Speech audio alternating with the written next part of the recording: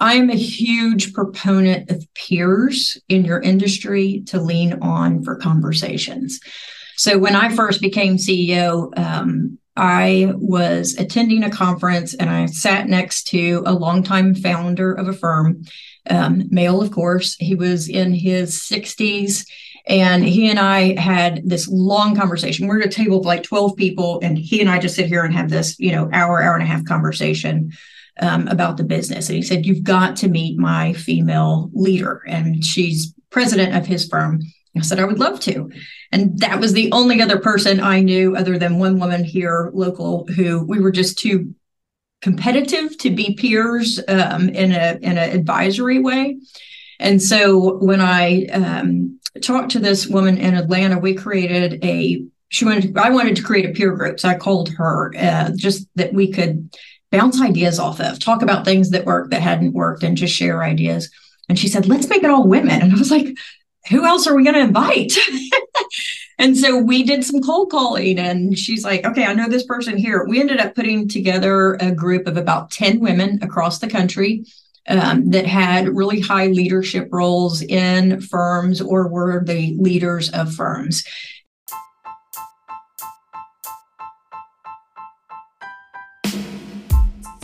Hello, my name is Emily Jansen, and this is the Leadership is Female podcast.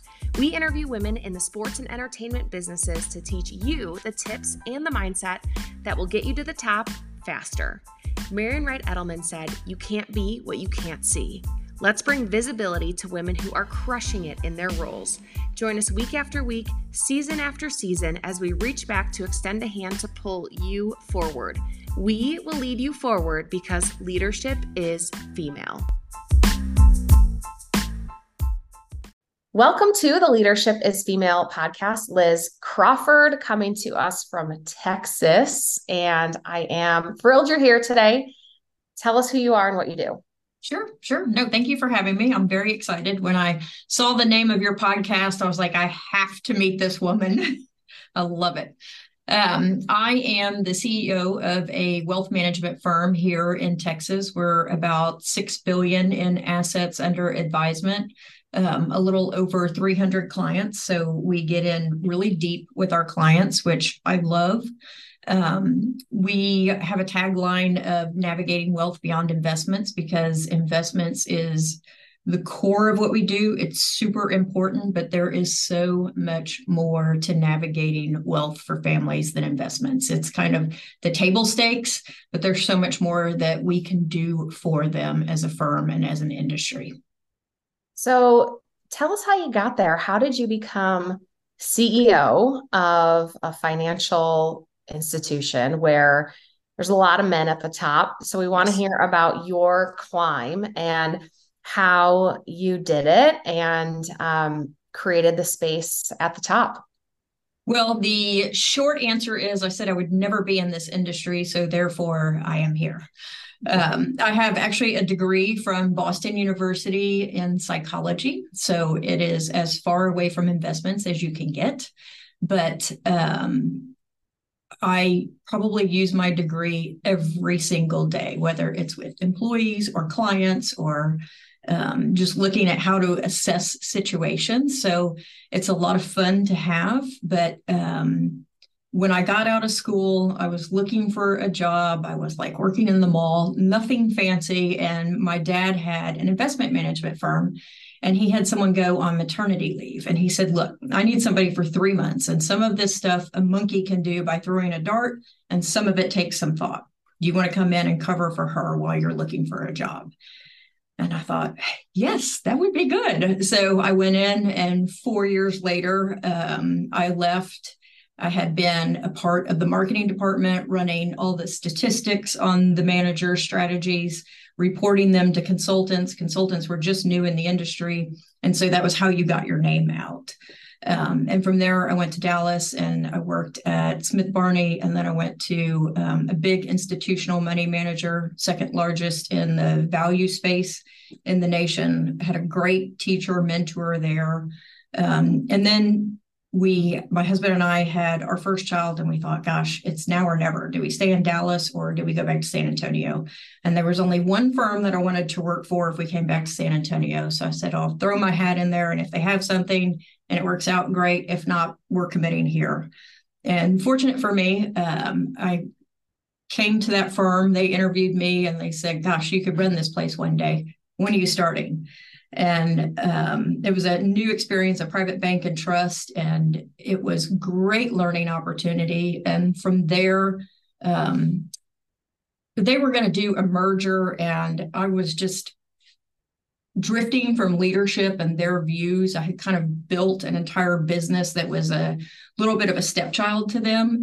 And so another firm here in town was looking for succession planning. They needed new partners to come in, and there were 3 of us that they looked at. 2 of us came over, and my business was a perfect fit for them. So I felt like it was coming home. All of a sudden, I would have a whole firm of resources around my clients instead of just me staying at the office till midnight on quarter ends trying to make things happen.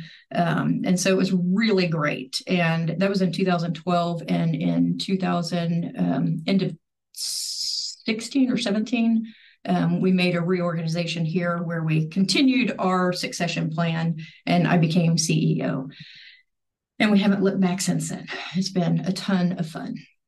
Well, it's interesting that you started with a degree in psychology, and your original intro is like, oh, it has nothing to do with it, but then it also has everything to do with it. I mean, you're not studying the tactics of the business, right, but the psychology of the business is such a huge part of what you do. And one of your big responsibilities is implementing the strategic vision for right, what is San Antonio's largest independent registered investment advisory firm.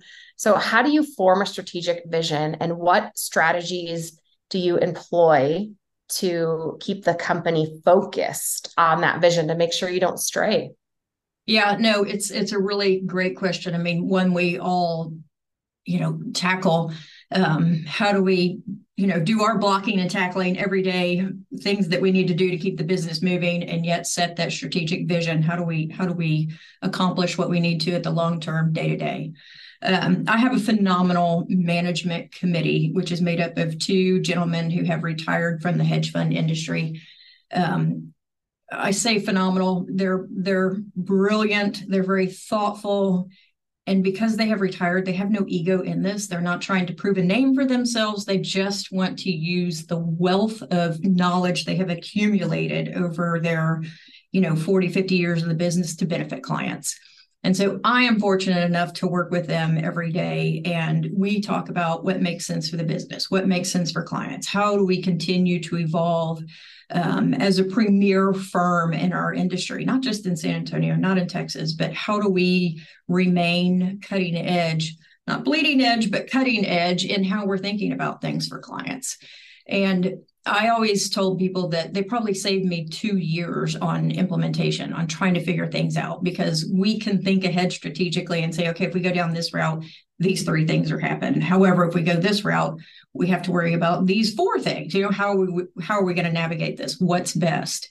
And so it's a phenomenal group to work with. I appreciate it every day. And then once we decide where we're headed as a firm, I've got a great management team that helps me implement every day. And we think about the details. Okay, so now if we're going to implement strategy Y, how does that affect client portfolios? What do we need to be thoughtful of as we implement this? How's it going to impact our people? Do we need to bring somebody new in? What's this look like?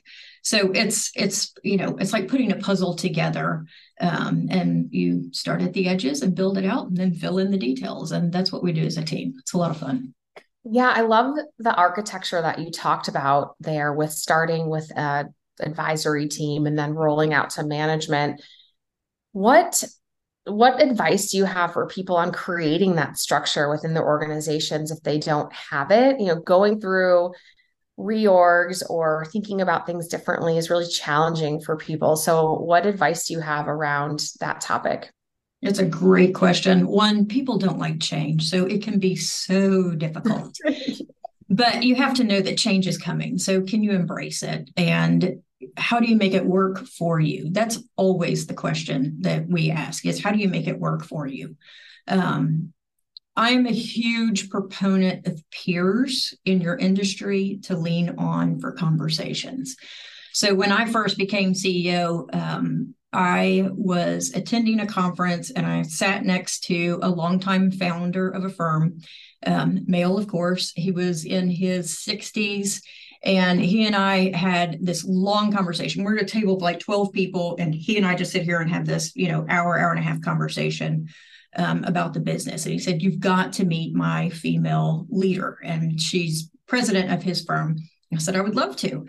And that was the only other person I knew, other than one woman here local, who we were just too competitive to be peers in an advisory way. And so when I talked to this woman in Atlanta, we created I wanted to create a peer group. So I called her just that we could bounce ideas off of, talk about things that worked, that hadn't worked, and just share ideas. And she said, "Let's make it all women." And I was like, "Who else are we going to invite?"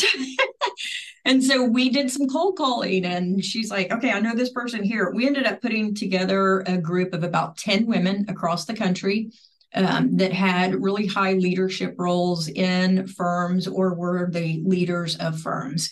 And it's been phenomenal. It's one of the best things that I have done since being CEO. It's just so much fun to be able to get together.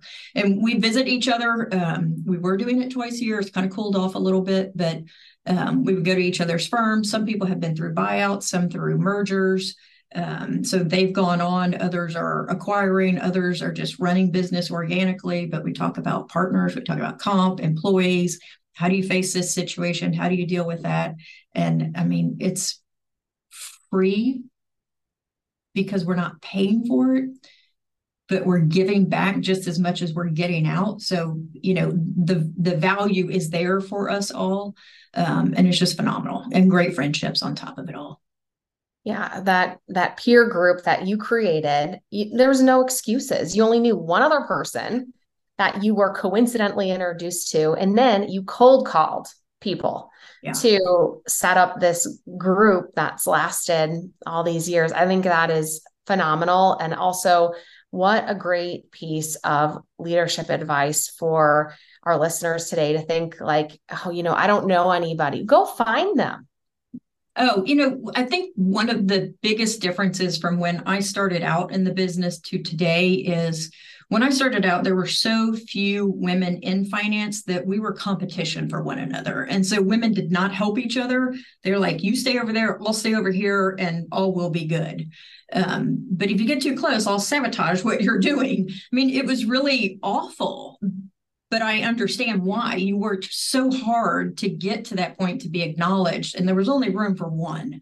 And that has changed so much that when we talk as a firm, we say, first of all, man or woman, you need to be teaching someone how to take your job, because you can't move forward unless there's someone there to assume your responsibilities.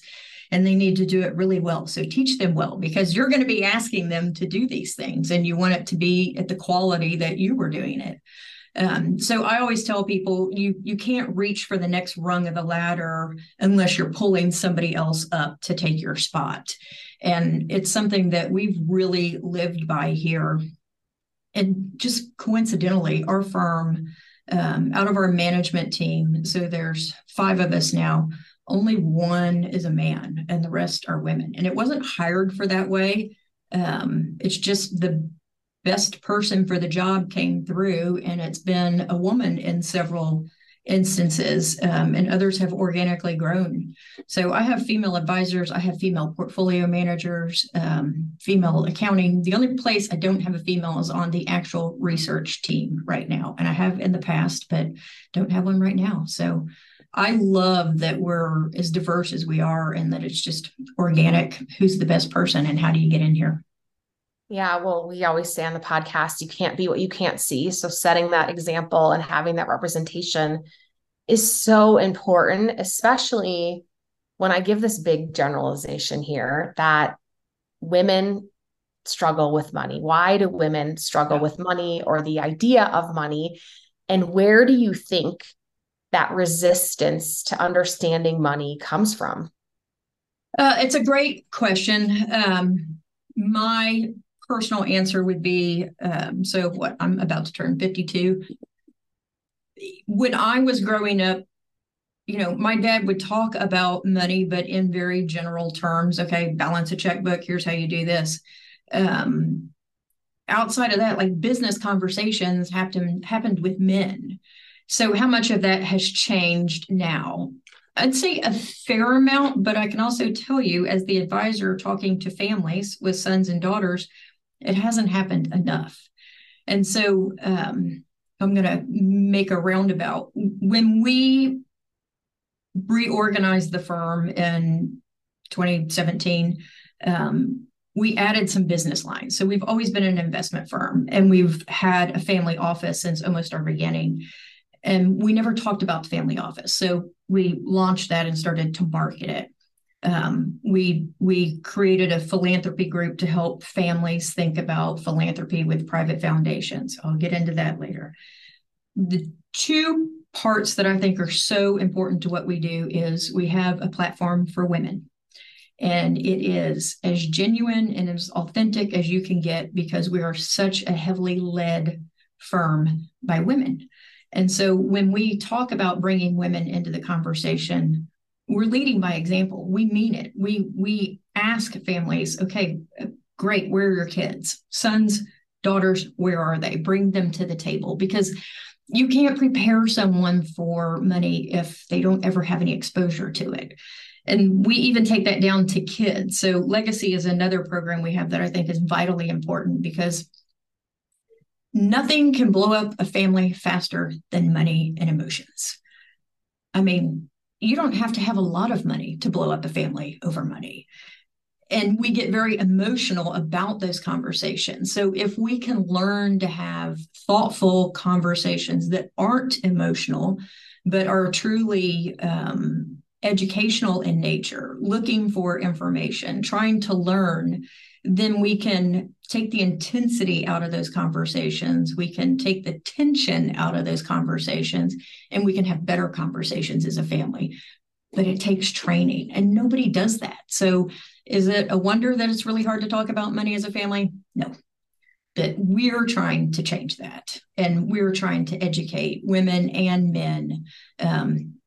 Young, we're starting a boot camp this summer so that kids out of high school and early college can have conversations about money, understanding the whole banking relationship, credit cards, debt, all of that, so that hopefully when they get their first job, they're in their best financial frame of mind to make the most out of it.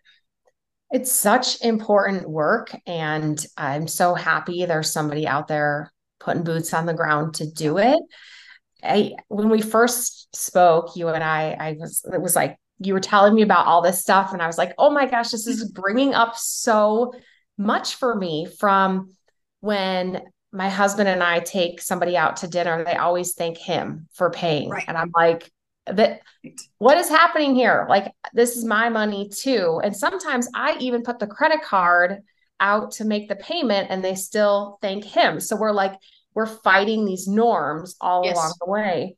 Bringing your kids to the table, how important that is to create a financial knowledge base for them. When I started out with my first job, what I knew about money was fear. There was this scarcity mindset that there was never enough. So what do I do now that I'm starting to make my own? And the only thing I knew was saving, right? Like save your way to your grave, essentially, right? So there's just all of these messages that we get as we're growing up around money. And it's no surprise that, people have issues with it. And I think especially women, when we're excluded so much from the conversation, there's, I've led businesses, but I still, people still look at the man in the room oftentimes and not me, because I'm a woman, around these topics. So like, as much as I want to say, we've come so far, like there's still a long way to go. So if people aren't clients of yours, like what advice do you have for them on elevating this conversation in their households, with their kids, at their businesses, Yes. making sure that you're leading your staff forward, that you're telling them like, hey, our company sponsors a 401k and we have a match. Like I used to bring it up quarterly in my one-on-ones and ask my staff, like, have you enrolled? And it's none of my business, like how much you're investing or what you're doing, but I'm just looking out for you as a person. Like, have you enrolled and do your best to skip, maybe if you have to skip the Starbucks drinks, like you're already spending like a couple $100s a month on Starbucks, like max out the match, so Yes. having these conversations, what tips do you have around that? There is so much information out there. It's almost overwhelming as to the breadth and depth of information that you can get, but start somewhere. And like you said, at your own company, it's really important to make sure you're maximizing every benefit you get. Is there anything you're leaving on the table? Go sit down and talk to HR, ask them. You'd be surprised at what you will learn. We felt that it was so important to bring this to people that we've created these education programs around it, and it's really fun. So we get someone, and often someone will sponsor a group, and so they invite their friends, and we get probably 8 to 10 women around a table, and we go through this just personal finance. And again, it's not rocket science. You can find a lot of this online. But as women, we like to talk about our problems, talk through scenarios. We learn from each other. We're just wired that way. And so if you can create these groups where you can find some sort of education modules that you want to go through, and there are a ton of free resources, you'll learn from each other. But just starting the conversation is the really critical piece. It will lead to other conversations, and somebody may want to lead this and create a regular group, and it will bear fruit, more fruit than you can imagine. So I tell everybody, just get involved. If you have a financial advisor for your family and you're not going to those meetings, go. I tell you, go. It is your money as well, and you need to go. You need to be seen. You need to be represented. You need to ask questions. I always say a husband and wife actually make a great pair. They make a great team because you think about things differently, but together you're a very strong team. You're a great resource. You're a great complement to one another. And you have to ask the questions that are not technical to help drive your financial plan, your financial future. They're not all about, filling in a formula. It's what's this going to do for my family? How is this going to help me? How should I think about this? They're great conversations. You won't be sorry. And if you are, you have the wrong advisor. Yeah. Well, one of the programs you have is called Women in Wealth. Can you give us just kind of a spotlight on one of the topics that women have had the most interest in that program? So that program has kind of unfolded to be a 4 or 5 module program where we go through just personal finance. We meet every other week for about 2 hours. It's often, it's somebody's house, bring wine, and we bring hors d'oeuvres in the content, and we sit down and have these conversations.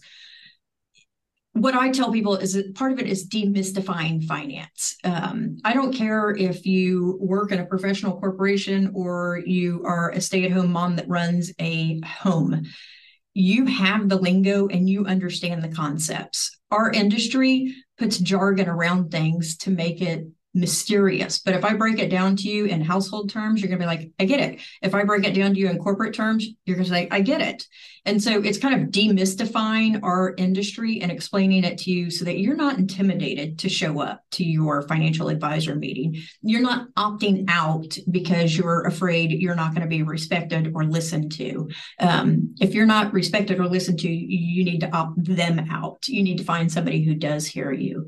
But these are really just about uncovering rules of thumb, how money works. Money compounds over time. What does that mean? Well, it means if you start with $100 and you earn 10%, the next time you have $110. And so that base builds over time. And when women truly understand that, when we're going through these modules, the first thing they say is they slam the table and say, how do I teach my kid? And so really we want to pass great tools on to those that we love. And that's what we try and do in this. So we bring them in younger and younger.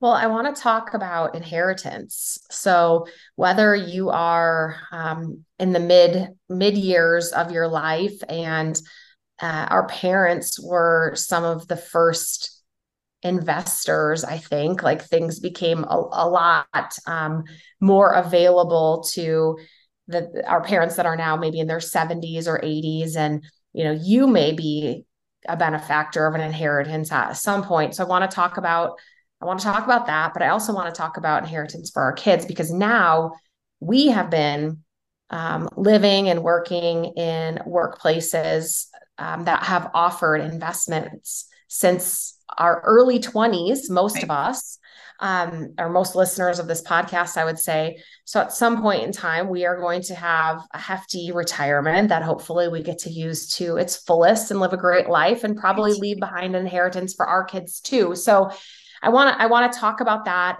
and what you share with families on this topic that can help, people like me prepare for tomorrow, and then me prepare my children for that one day.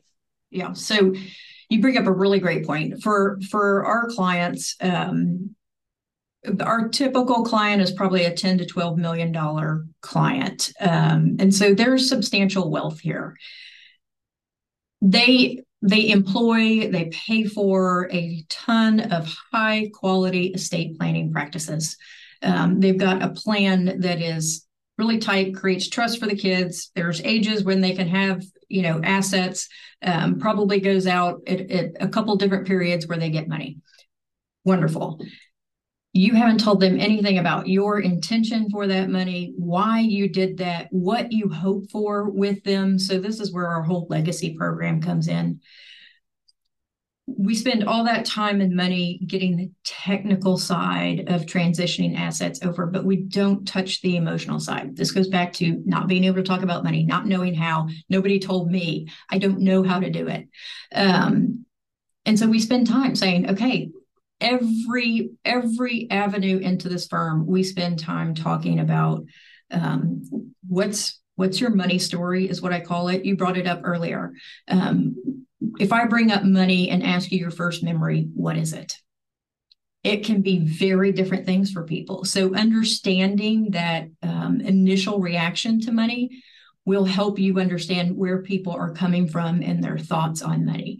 Then you get into deeper conversations. And if you have a negative impact with money initially, this is triggering, it's stressful. And so that automatically creates, fight or flight or reactions in your body. And so many conversations can be really difficult. If you grew up where everything was given to you, that's a whole nother trigger. Well, why can't I have this? Why can't we do this? That's a whole nother set of conversations that trigger things.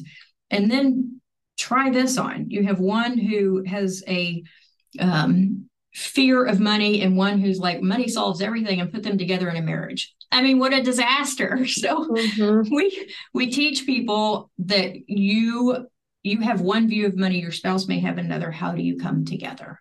And what happens to your kids that you are raising now but have not yet met their spouses? How are they going to communicate about money? So this program is all about bringing tools to people, and we do it in a little retreat session. There are half days, but I mean, it's probably some of the most rewarding work we do at a firm, because what our goal is to keep your family together and not let money pull it apart. I just think that's one of the best things we can do in this industry. Yeah, I love that you brought this up. What's your money story? And I was thinking about my first experience with money, and it was receiving just a few dollars in a birthday card when I was a kid. And I was the child that had a wallet in my sock drawer, and I put the money in there. And several years later, I had more than $100, and my brother had none because he went out and spent it right away, And then, like, we all have these different ideas of how to earn it. Me, I earned it by saving. And that was my first like experience with money, and then how that grows over time. And I'll share, I've never shared this story, I don't think out loud before, but it was early in my marriage. We'd probably been married for like a year, my husband and I. And at this point in our life, we were scraping it together. Like this was the early years, and I had this job where I'd had a 401k, and I'd left the job. And he was like, you need to combine all of your investment accounts like under your, this umbrella or whatever. And he's like, where's your first 401k? And I'm like, I don't know. And I lost it. I thought that I'd lost thousands of dollars. Yes. Like I'm super emotional. I'm beating myself up. And then we had this like longer conversation. He was very helpful, because he said to me, like, where is this all coming from? Like, I don't understand like why we're fighting. We can figure this out. And I realized, I was like, whoa, I have this like really negative reaction to money and finances, because I come from the world of like, I don't have an abundant mindset. I grew up and never had enough. Like my grandma had plastic Ziploc bags in her purse and would put the food in there, like from our kitchen table. I'm like, we can wrap it up for you to send it home, like these things that you learn over time that I had absorbed, that became part of my story. I really had to work hard to unlearn, get educated, get curious, have so much patience with myself. Like you can learn these things, you can understand these things, like leave yourself open. And it took years, Liz. And I'm at like, oh God, like I'm on a different planet than like where I started. But all that to say, like you can experience growth in this area of your life. Yes. You can get curious about it. Today, there's so much more information available that is more palatable to, you can start like on first base. You don't have to start in like a master's program to like learn this kind of thing. You've hit on so many points that we talk about in our women's program. One is shame. I mean, we as women are so good at just crucifying ourselves for the smallest mistakes, and then we're shameful about it. We punish ourselves. We think, I'm no good at this. And I think there's an HR joke that if there's a job description with 10 items on it, a woman does not think she's qualified because she stops at 7, whereas a guy's like, I got 3, I'm overqualified. And that's kind of the way this is. So we have to give ourselves permission. I love your word curious, that you were curious and you just explored. Yes. If you are listening to this podcast, I know you are a busy professional. We can agree we are always looking for products that are convenient and make life easier. Mobot water bottles are one of these products. It's a water bottle and a foam roller in one. I use the water bottle at the gym, staying hydrated in boot camp and then flipping the bottle on its side at the end of class to quickly foam roll my legs. It helps with recovery and gets me back to work faster. Get yours at mobot.com and use the code LEADERSHIPISFEMALE, all one word, to get 15% off. Support Lonnie Cooper, the female founder of this product, and support yourself. This is a must-have wellness water bottle. I don't know about you, but I love learning more about myself. If there's a quiz out there to help me better understand who I am, I'll take it. If there's a journal prompt, I'm using it. But how about a business that helps female leaders communicate effectively while inspiring confidence and trust in those you want to impact? Sign me up. Breakthrough Brands is unlocking clarity for women leading progress.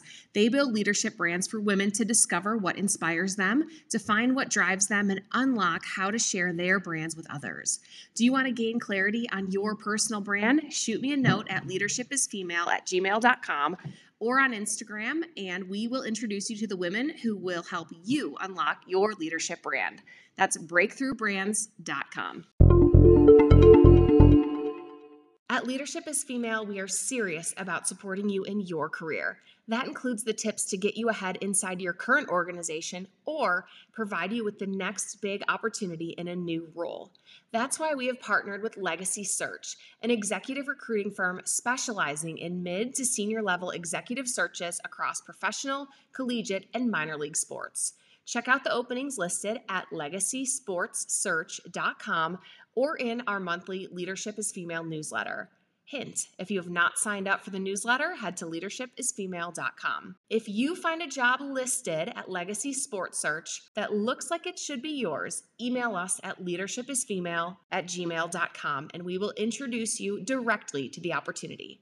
This is your career. Make the most of it. There is no other place than money where we expect people to achieve perfection without failing. I mean, that's not realistic. That's not life. That's never going to happen. So it's okay to fail. It's okay to go try something and not have it work out. We have this little slogan in our women's group that we talk about: discomfort equals growth. You got to get out of your comfort zone to grow, to learn something new. And I'm a big trier. I like to try things. I know that probably, 3 maybe out of 10 things I try are going to have any sort of legs to them whatsoever. But it doesn't stop me from thinking about it, from kind of thinking forward. If I do this, what happens? If I do this, what happens? So I have 4 kids. My oldest son is that saver. I mean, I can give him money and he'll have more money somehow from the money I gave him. He just finds a way. He got some money for graduation, and it was in 2020 that he had it. Stock market was dropping, 35%. People are in a panic. And he's like, Mom, what do I buy? And I was like, yes, that's exactly the right attitude. And so that's how he started his portfolio. I have 3 other children who are like, money? Okay, how am I going to spend it? What am I going to spend it on? And I'm like, oh, here we go. You 2 are going to be my lifelong projects, and you're all going to end up working for your brother. That is so funny. It takes all kinds. It does. It does take all kinds. And we talk about saving, we talk about scarcity mindset, we talk about education. But I also want to talk about the joy of giving. And that's something that you have really implemented inside your business. What do you tell people about the joy of giving? So, again, our client base is pretty wealthy for each individual. And we probably have, a dozen and a half private foundations. And what we found over time is what started out as something very important to a matriarch or a patriarch or a couple of giving back to the community was something they did with passion and purpose while they had a business, while they had somebody to run this inside the business. But then they liquidate the business or they pass it down to the next generation. And life gets busy, the business gets going. If it's at the next generation, you have different priorities. And all of a sudden, the philanthropy kind of gets pushed to the back, or the heat's down. And so what happened to be very proactive and enjoyable all of a sudden comes reactive, and I know I need to do something about this, but I don't have time. And so we created a group that focuses on administering all the back end things of this. And what we say is we're going to give joy, we're going to put the joy back in giving. So when these families come in now, instead of thinking all the things they didn't do, all the things they need to do, they come in, they sit down at a table and they see all the organizations who would like to ask for dollars for the programs that they want to ask for. And their eyes just light up, because this is why they did this, to better their communities, to help solve problems within the community, to help give light to areas that need it. We're in Texas, and it's a huge state. There's all kinds of things to solve for. We're warm weather. We have a lot of homeless. We're next to the border. We have people coming in. There are so many things that can be done.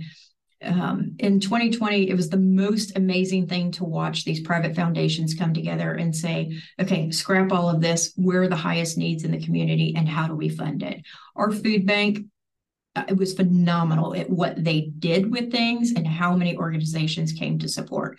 Wi-Fi for kids that were at home.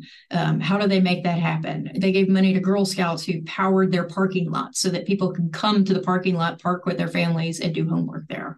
It's amazing to see what happens. And I think it'll be one of our best legacies that we leave, is giving the joy back to families in their giving. They're so creative, they're so thoughtful, and they're so passionate about different areas that just what unfolds is really cool. Well, you need that North Star. Why do you do what you do? Why is it worth achieving these goals and identifying what that is for you and your family? And imagine teaching your kids about that and about that legacy and the impact it can have. And it was either in our conversation, our first conversation, or slightly thereafter.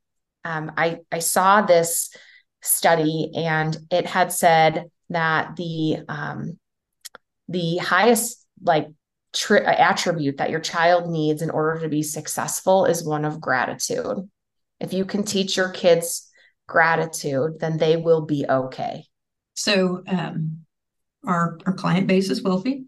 The number one question I get from women is, how do I keep my kids from being entitled? And the answer is gratitude. Mm-hmm. So if you can incorporate a practice of gratitude, and, it starts with please and thank you, but it just goes from there as your kids age.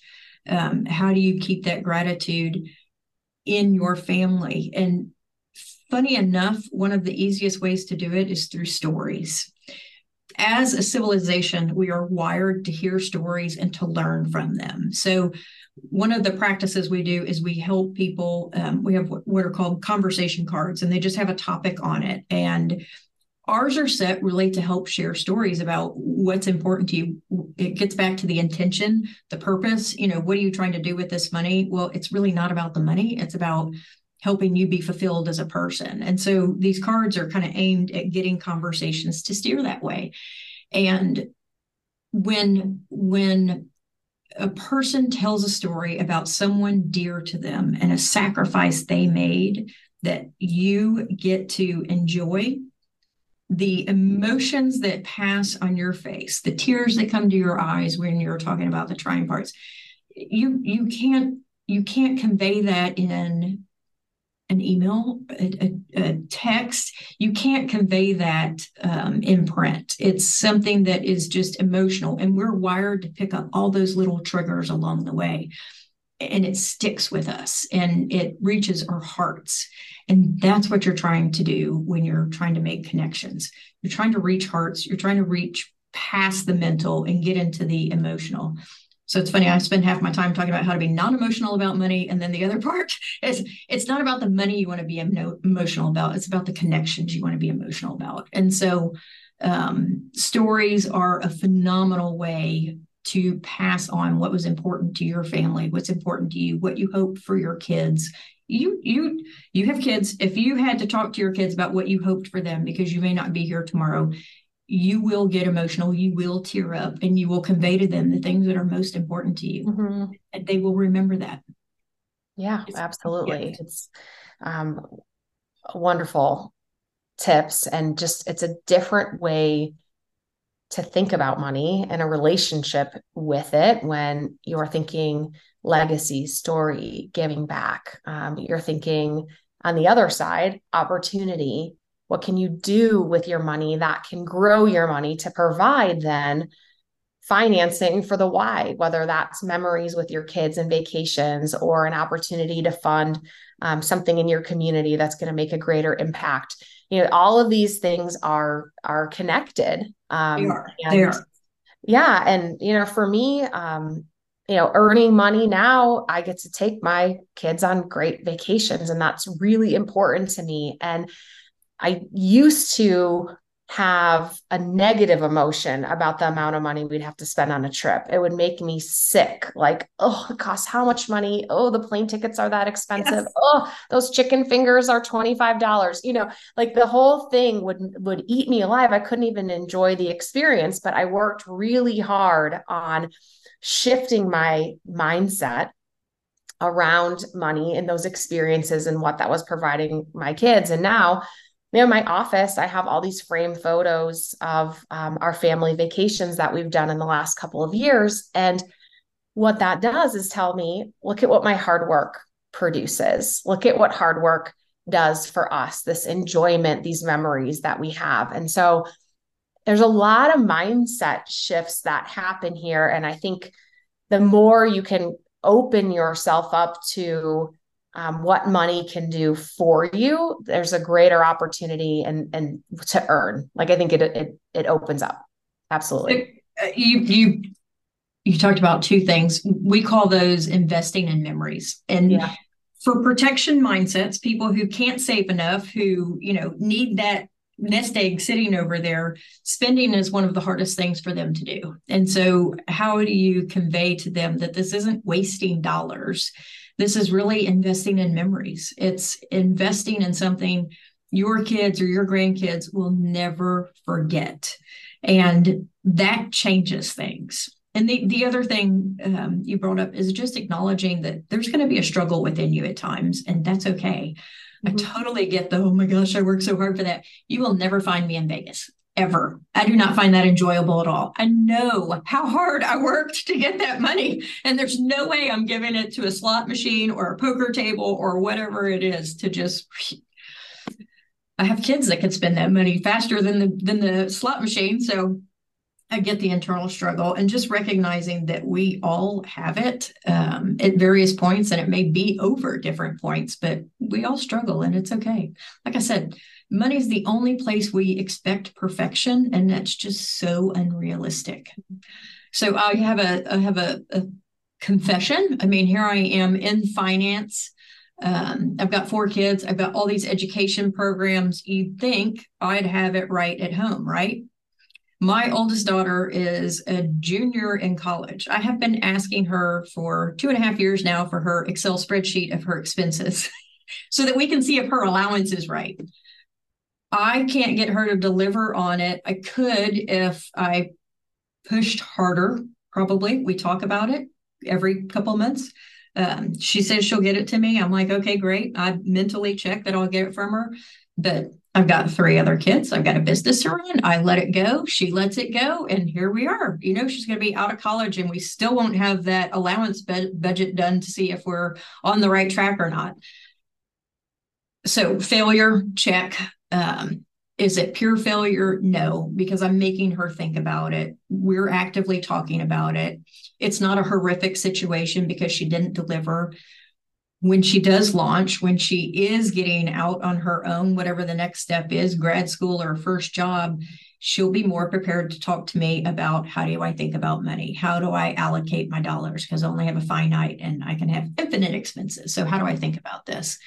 So it's not where I would like it, but it's okay. It's still working down that path. We have to be okay. Well, I'm happy you shared that, because there is no perfect. And especially when it comes to people. So I just got to do your best, stay curious in that growth, and plant those seeds. Your daughter's thinking about it. Right. She's just not ready for that. That's right. And if I stopped her allowance, she would get ready quickly, but I don't have that in me. Well, you are a mom. So, we have our limits when it comes to our kids. Yep. Speaking of that, what is your life like in Texas outside of your CEO duties and also your 4 kids? Yeah, I've told people I don't have hobbies. I have kids. So my oldest daughter rode horses for a long time. So it was traveling around to horse shows. And oftentimes we were in Houston where I had family. So we would make the most of it. But we were able to travel to some really fun places. We've spent 30 years going back and forth to Jackson Hole, Wyoming, which has just been a phenomenal place for my kids to see. My parents lived up there for many years. And that chapter has closed. They sold their house. So my 3rd child is a senior in high school this year, and he will launch. And then my husband and I will look at each other and say, wow, at that time we'll have a 4th grader. We still have a long way to go, but I will have more time on my hands. Oh, that 4th grader is a lucky kid. You're going to be an only child pretty soon. Well, He's either lucky or just under the microscope. Yeah. He's a really, really good, easy kid. Being the fourth and with such a big difference between the third and the fourth, he's pretty easy. You're going to be thinking, wow, it's so easy to have one kid. Like when that comes up after having a full Yeah, house or we've so. had glimpses of it, and it's like, Yeah. wow, this is super easy. What do we want to go do? There'll be that, and we'll never be empty nesters, so we'll never know what that's like because I'm sure by the time he goes off, my older kids will be, around the grandchild age. So we'll see. Yeah. Well, I think one of the biggest blessings in the world is a big family, and you've certainly architect one that is going to just backfill, which is Yes, like literally my dream. So I love that. I it'll love be that. fun. All right. This has been such a phenomenal interview. We've got so just an abundance of great information from you around finances and mindset. And I hope this leaves our audience with a greater understanding, or at least a curiosity on improving their mindset. But I want to finish with the final four. What is your best piece of advice for women to apply today so that they can level up tomorrow? It's don't be afraid, no matter what situation you're in. Don't be afraid. Ask for help. Find people who will help you. Find that sponsor who will champion you, whether they're in your firm or in your family or wherever they are. Those people make the difference. And be that person to somebody else. Make a difference in somebody else's life. Where are you traveling to next? Where am I traveling to next? I don't think we have any plans. We've been to Fort Worth to go to Parents Weekend at TCU. We've been to New Orleans for Parents Weekend at Tulane. And now we're sitting tight waiting for Thanksgiving, where everybody will come here. I love it. What is your pump up song? I don't really have a pump up song. I just think about, some great quotes and some great people. And I know that there's nothing that I can't overcome with hard work and determination. It may not turn out the way that I planned, and that's okay because I'm going to learn something from it along the way. So it's just that get out of bed and do it right every day. Speaking of quotes, which one is your favorite? So we have a wall here at the office. One of our founding partners was 60 years old when he founded our firm. He's 85 today. And we have this wall of Fredisms. The entire firm brings it up. So I've got people who are brand new here to, Fred at 85, and we call them Fredisms, and we use them all the time. And the biggest one in the wall is pretty much what I just said. He says, do it right every day, even if it hurts. There are those decisions in life that are the right thing to do. They're not pleasant to do, but they're the right thing to do. And that's kind of our North Star. I love that. Okay, where can we follow along with your journey and get more from you if we're not Uh, your client?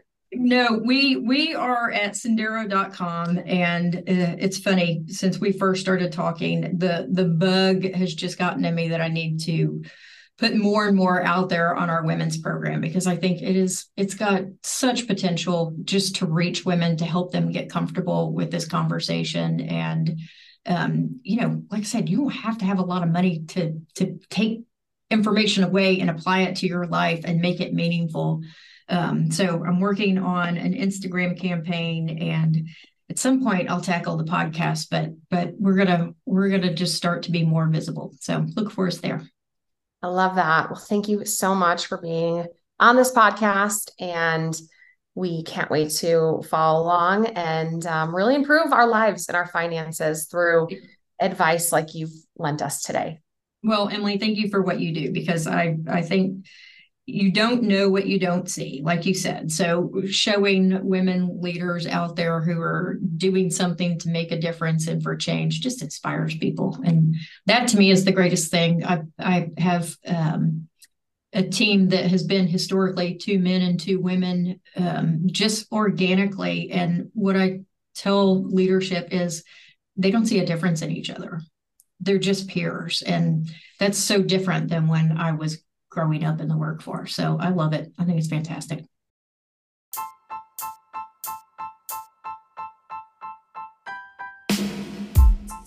Thank you so much for spending your time with us today. Time is your most precious resource, and it means the world that you spent it with us. Please help us reach more people who need to hear these interviews by hitting the subscribe button and the 5-star rating on your iPhone. Do you know someone who could benefit from this interview? Please share it. Take a screenshot and post to your Instagram stories, copy the link and share on LinkedIn, or text that link to your colleague. The Leadership is Female podcast exists to showcase female leadership in sports and entertainment and give you the tips to level up. We will extend a hand back to lead you forward. Extend the same hand by sharing this with someone who needs to hear it. One last thing. Don't forget to follow us on Instagram at Leadership is Female. Now, take this lesson and run. Let's go.